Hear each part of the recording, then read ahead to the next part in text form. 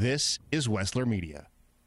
For me, I'm a pastor, and I deal with real people just like you every day. People that have a hurt, or they have something going on, and they're trying to figure out, how do I deal with this? And I always know Jesus has the answer.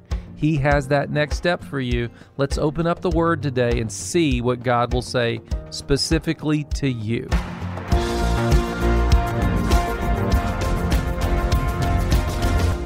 Well, I hope you're having a happy Friday. It's a great day for us to open up the Word of God and talk about it together. I'm Pastor Doyle Jackson from the Church Next Door, and I'm here with Pastor Doug McCoy. Hello, everybody. So, Doug, we talked this week about just come and see, and this idea that in Scripture, we're invited to see the things of God. It's why Jesus showed up as the Messiah. And then God wants us to realize that the supernatural and the natural come together. And then finally, we talked about how you and I need to just begin to believe that we can have spiritual insight. So let me ask you a question, put you on the hot spot. All right. When did you begin to realize that spiritual things are different than natural things, and you began to approach it from, wow, there are spiritual realities going on around me? When did that start dawning in your mind? It would have had to have been in Bible college at some point in time. I think up until I was 18 years old, even though I had a love for the Lord and a love for the Word, it still was kind of a religion. It still was kind of a mechanical or mercenary thing of, I'll do this and you'll give me that. And mercenary thinking is always earthly thinking. So, it would have had to have been in Bible college that I began to be aware, no, there's a spiritual realm, and it's very, very significant. So if you're listening today and you're like, you grew up in a tradition where your relationship with God was just a list of do's and don'ts, you may miss out on the spiritual blessing. You may miss out on the fact that there are actual spiritual realities behind things. Well, that's all you're pursuing is, I don't want to get smited or smote or whatever the past term. I don't want God to smite me. That's the first one. And then I'd prefer to go to heaven rather than hell. And again, both of those are not spiritual or relational. Both of those are physical, earthly concerns. Yeah. I just, because my parents, they came to know the Lord in a tradition that was very much aware of the spiritual realities. They came in, they kind of stumbled into the charismatic move, not knowing that. You know what I'm saying? They were part of a denominational church, and their Sunday school teacher had come to know the Lord in a very personal way, and he started sharing that with them. And they entered into the kingdom of God from a group of people that believed that prayer was important, that what you even said out of your mouth impacted the way God responded to you. And so they began to change the way they would address one another, where before they thought it was okay to just say whatever you want to, And I think it's really important for you to understand that your words, you don't want to call people stupid. You don't want to say you're an idiot, you're a terrible person, and we live in a world of really harsh words. That it's where we curse people, and that's why this is important, because they have spiritual implication. Your words have spiritual implication. In the same way, if you'll look at somebody and say, "I love you," or "You're valuable," I'm amazed. Tell me a little bit more how you figured out how to do this. I'd like to know that. Well, that builds a person up. Yeah, absolutely. Well, I was taught in Bible college similar to you. Now, this is a big term that I don't typically use, but I remember the professor saying the Jews believe that words are efficacious. Yeah, they're efficacious. Yeah, that is that they have power. Yeah. And that is where I first began to perceive that, there is a spiritual realm and you can intersect with it for good or for ill. And that's also where I began, if people are around me long enough, they'll understand that I don't say, "Hey, take care, see you later." I always say, "God bless you." And that it was a choice, just like you're describing. Yeah. I made that choice. I honestly believe that by saying that, I am bringing God's blessing into your life in some way. Well, that's why I guess we need to I want to clarify. It's not just the Jews that believe that, Christians believe that. Yeah, absolutely. But what has happened is a lot of Christians have taken it lightly. But you can see in Christian traditions, if you came from a Christian tradition where you have lots of public readings, where you all recite certain traditional prayers out loud, they actually believe that words are efficacious, but they never help the people understand it. And that's what we're wanting you to do. We want you to make the connection. Well, why am I saying amen at the end of a sermon or the end of a lesson? Well, it's because I'm saying, may it be unto me. May it so be it. I'll have some of that, is the way I explain it. The word amen is an invitation that you agree with the prayer and you want some. You want that good thing that's happening. See, spiritual insight, it's real, and we naturally resist spiritual things because we're naturally fleshly, and that's what we want to invite everybody to begin to believe. So let's talk about the 5 essentials that we talked about in this lesson this week, and because what we really want to do is we want to learn how to discern spiritual things. And we want to invite everybody to practice the reality of that. So the first principle we taught you of the 5 essentials for spiritual insight or discernment is, number 1, be humble. And I think what I mean by that is assume that you do not know it all. I think a lot of times we assume, well, I know enough about this and I don't need to know any more.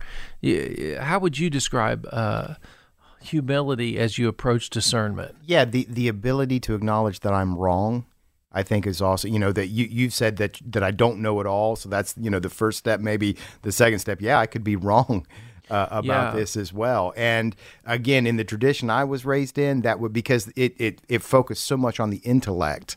And what you knew gave you power over someone else. You did not want to be wrong.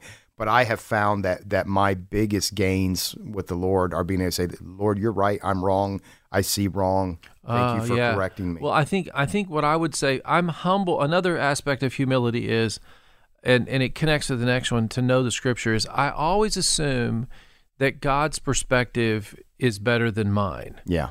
So that's what I also mean by humility. If the Bible says that there are men and there are women, then I say, okay, you're right. Yes. But my culture right now is saying that there are dozens of options about what you can be. But my scientific understanding is that there's male and there's female, and now we're creating we're actually creating language to express something that we haven't experienced. And so I humble myself and I say, well, I trust God's word is better than what I'm experiencing and what I know. And this is something that for me happens fairly constantly, because I believe we can interact with the Lord, that he gives us fresh input through the sure word of Scripture. And so 3 or 4 times a week, I'll be driving or something, and I'll think, hey, you know what, I'm going to do that person. And I just remember this. The Lord just said to me, he said, hey, I don't treat people that way. And at that moment, I had to say, Lord, you're right. I'm wrong. I submit to your way. So that's humility. Yeah. Well, I think that what I would say in that is you've now humbled yourself, and every day you read the Scripture, and you're saying, God, I welcome you to speak to me. And a lot of people are uncomfortable with that. They feel like somehow, well, this is stepping off the edge. You're not living in reality. But what you're saying is God is reminding you of the Scripture that he's taught you or that you've read and now you've put in your heart. Psalm 1, it says that it's going to become this helpful tool for you to discern what's wise and what's prudent, okay? That's the wisdom of God. That's good, Doug. That's good. Well, so the first point is we have to be humble. We don't know it all, that we're probably wrong. And then we said, go to the Word of God and get in the habit. I want to invite you, if you haven't been doing it, get the Church Next Door app, because we have a lot of great resources there to help you read the Bible every day. We are reading through the Bible, Genesis to Revelation this year, and we're going to give you some tools every day to encourage you, to help you make that happen. I'm working really hard right now on all those things so that every day we're going to read through the Bible together, because what you want is to believe that the Word of God is God-breathed, and it'll help you. It'll give you spiritual insight. The third point we made was this, is find the glory. And that means how is the church, how is Christ being built into your life? And sometimes we're making decisions, and we're like, well, what does God want me to do? And I think it's pretty innocuous. Whether you eat ice cream or don't eat ice cream today, that may be more to do with your blood sugar level, and have you already committed to a fast like we're doing right now? That's why I'm thinking about ice cream, and those kind of things. But how do you find the glory, Doug, when you're making a decision about a relationship? So let's say you've got someone and they've treated you wrong, and you know you have to talk to them about it, and you're like, man, this person is ghosting me, and they're just not responding to any of my texts. How do you find the glory in the midst of that, and how do you discern what God would have you do? Well, some things he's already told me. You know, he's already said, do not take revenge. Okay. He's already told me, keep your tongue from evil, you know, so, yes. Which is, you know, I don't think I'd be likely to go punch somebody, but I may be likely to go on Twitter and say something, I don't think so. I don't even think you would do that. But I do think this is the greater temptation there are people that are tempted to go on Twitter. Yeah. There are people that are tempted to give them a bad review. You know what I'm saying? But I think what most of us are willing to do is we'll give them a jab when we see them, a verbal jab. Yeah. We'll say, well, I thought you'd fallen off the earth because you didn't reply to me. Yeah. And instead, what we should say is something along the lines of this, okay? This is how God gets the glory. Say, well, I'm curious, what's been going on in your life, because I just haven't heard from you for a while. Now, see, that totally diffuses it, and you're saying, I know I haven't heard from you. You're acknowledging I've reached out to you, and yet you're not creating shame. One of the things that I hate is I don't want to create shame. Someone hasn't been to church for 3 weeks, and then they show up, and if I do something that says, well, where have you been? Well, that's not good. I don't know. They may have had something serious going on in their life, and they couldn't be here, and I want them to save face. You know, and yet a lot of Christians don't have that maturity. Does that make sense? Yeah. And see, how could God be glorified if I give someone room to say, well, my mom's been sick and I had to go stay with her? Well, you feel really bad now if you said the unkind thing. Yeah. On the other side of it, if they said, well, I have to be honest, I was going through a dark period. I knew you were texting me, and I should have replied, and I listened to your voicemail, and you need to know, the fact that you would stop and just pray for me on a voicemail meant so much to me. Yeah, it did create a little shame for me, but that's not your fault. That was me. I felt shame when I shouldn't have felt shame for not returning. See, that's what we want to look for, is how do we not enable bad behavior in people? We don't want to be enablers, but also how do we just prepare the way of the Lord so they can come back to Him? That's what I mean when I think about, discernment looks for the way to make a pathway for them to get closer to God. Yeah. I think the question, you've got the word glory here. Another word you could use is kingdom or just good, because That's right. I think I ask myself, what is good here? Not just what makes me feel good. It feels good to eat a donut, but it's not good for me, particularly when we're doing our fast as we do in January. It feels good to jab at somebody, but it's not good for me. It's not good for them. It's not good for our witness as a church. So you're asking yourself, what is the good here? And as Peter tells us, Jesus demonstrated, 1 Peter chapter 2, Jesus demonstrated that sometimes the good is you take it. And you do not retaliate. You do not, threaten, he says. Instead, you entrust yourself to God. That's the good. Forgiveness says, I carry the pain until God pays me back the reward for trusting Him Exactly. to take care of the broken relationship. That's a great way to describe forgiveness. Well, yeah, it is. It takes great faith to forgive. And that's what God wants us to do. All right. So we said you've got to be humble to have discernment. You've got to know the Scripture, and you got to look for the glory. And the only reason I chose that is because, the Westminster Catechism teaches us the chief aim of man is to glorify God. And if I keep that in my mind, because that's the aim of my life. How can I live to bring glory to Him? And I like that because it takes that out of, I came up with this personal mission statement, Right. People, sometimes our personal mission statements will get us a little bit off track because it's not built in Scripture. And then the fourth one is test the Spirit. And what I'm saying by that is you've looked at the Scripture, you've humbled yourself, and is this glorifying God?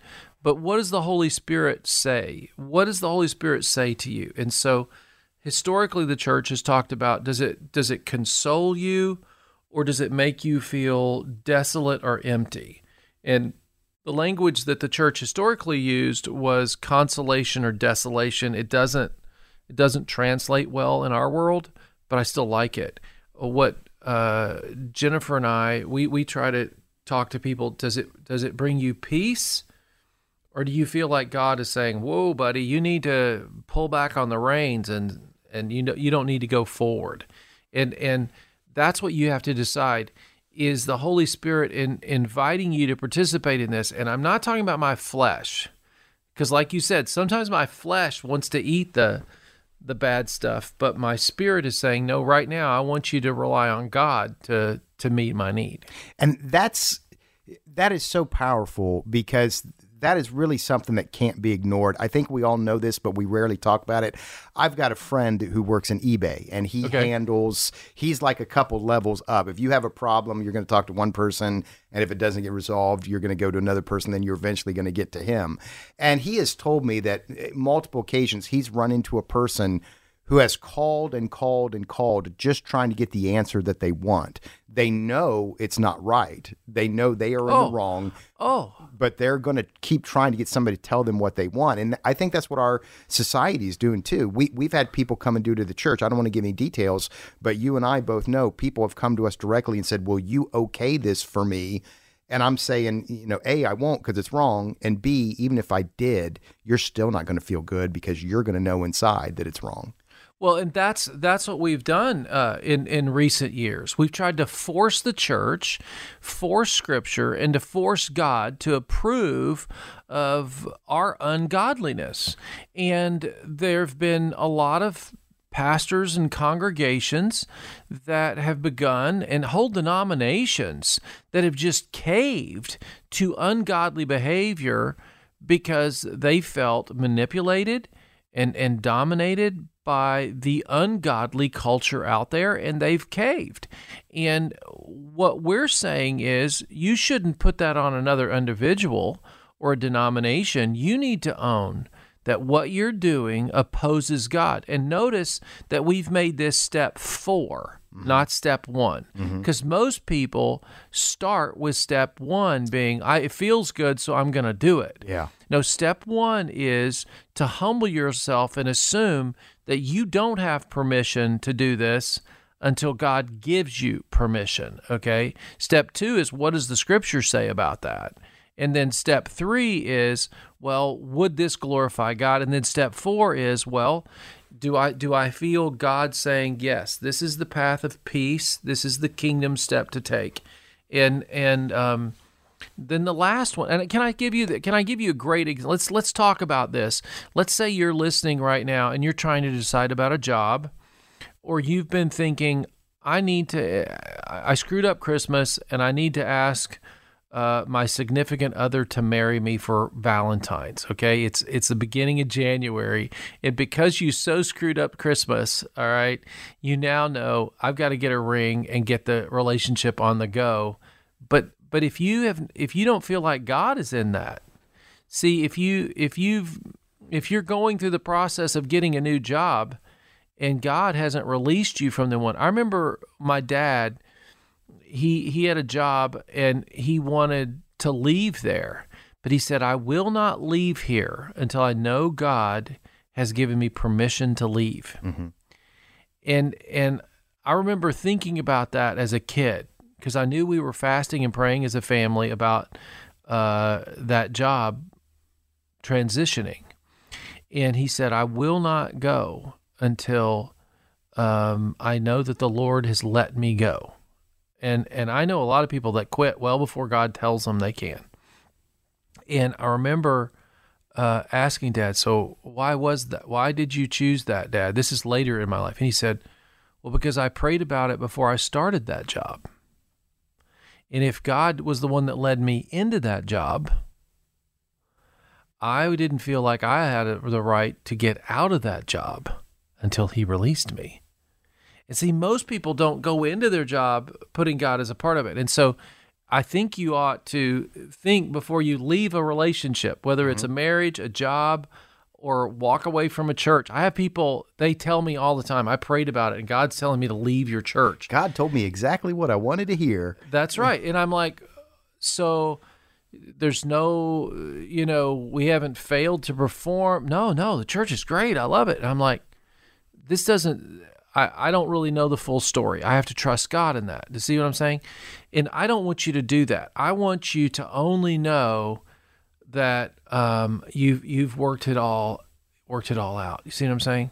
Okay, so those are the four. The fifth one is this: listen to your community. And this is the one that I think is really, it's the last step, because you already know, and you go and you talk to them. And the example there is really good. When you go to your church community and they say to you, and you say you're leaving them, and you say, well, that really hurts. They say that to you. They're like, we're really shocked. Why didn't you talk to us about this in the process? It's because they are invested in you. And what I knew when I was deciding to go to ministry, and I went to my Christian community, and they said, yeah, that's God's calling on your life. That's what's really powerful about it. You have thoughts on that? I heard the Quakers do this a lot, and I think it is so interesting that they will come and make decisions as a group because other people come and give insight that you didn't see. So, do not neglect the wisdom of your elders. Well, what I love is when I talk to you as a staff, we sit as a staff and we make decisions about the next sermon series, is you guys have insight into that I don't. Mm-hmm. So right now, I want to pray that God will give you discernment this week about whatever decision you're making. Lord, I pray that this week we wouldn't take it lightly, that decisions really reside with you and that you have the right decision for us. And I pray that we'll work the process of humility, Scripture, finding the glory, testing the Spirit, and even listening to our Christian community in the midst of that. In Jesus' name we pray. Amen. Amen. Missed part of the show today and want to hear more? Well, you are invited to download and subscribe to Your Next Step on all major podcasting platforms. If you will pray with me right now, I believe that God's going to move, that God's going to change some lives, that God is going to transform the world in which we live in. And so I invite you right now, let's do this together. Let's not waste any more time. Let's just bow our heads and go before God. Let's just pause and pray for our children and our grandchildren. Father, your word speaks of our families as though they are a quiver, like they are arrows in the hands of a skilled archer. God, you know that when that archer grabs that bow and he pulls it back, he's very intent. The king came to the man of God and he said, strike the ground with the arrows, and he did not strike it enough. And he said, too bad. He said, if you had struck the ground more would have happened. So today we strike the ground on behalf of our arrows, on behalf of our children and our grandchildren, and we aim them at you. We are praying today that our children and our grandchildren would be submitted to you. You wanted our quiver to be full. You have given us this quiver, and we're asking you, if it is your decision to give us more, that is our submission to you. But God, we're praying that our children would honor you, that they would serve you. God, we're praying that they would get the best education to fit their gifts, their ability, so they might fulfill their calling, which would bring glory to your name and would bring more people into the kingdom of God, into your fellowship and serving you. Total submission and obedience to your authority and power. That's our prayer. It's our prayer that they would submit themselves to your will the way we have had to learn to submit ourselves. May they have a heart for prayer. May they have a hunger for righteousness. May they have a knowledge of your word. May they be able to stand against the devil's schemes and the evil lies of this present darkness, and that they would lead their generation even better than we have ours. In Jesus' name we pray. Amen. You know, I know that prayer was good and that you were part of that, but I want to take you to the next step, because that's what we're all about here, right? So would you go to yournextstepnow.com, that's our website, and give us your email address, and we're going to give you our ebook. It's a prayer guide. This month, it's free. Know that it's free. It's not going to cost you. You just have to give me your email address, and then you and I can become prayer partners for the ministry. I need you to pray with me, agree with me. Our world needs revival. We need you to become a prayer partner. This community needs you. So go to yournextstepnow.com, give us your email address, and get your free prayer guide ebook today. This has been Your Next Step, a ministry of the Church Next Door in Columbus, Ohio. We hope this has been an encouragement to you as you seek to have a deeper faith in Christ. If you'd like to hear today's show again or share it with a friend, look for Your Next Step on all major podcasting platforms. We'd love to see you soon at the Church Next Door. Easily find our service times and our app. I'm Pastor Doyle Jackson. Join us again next time for Your Next Step.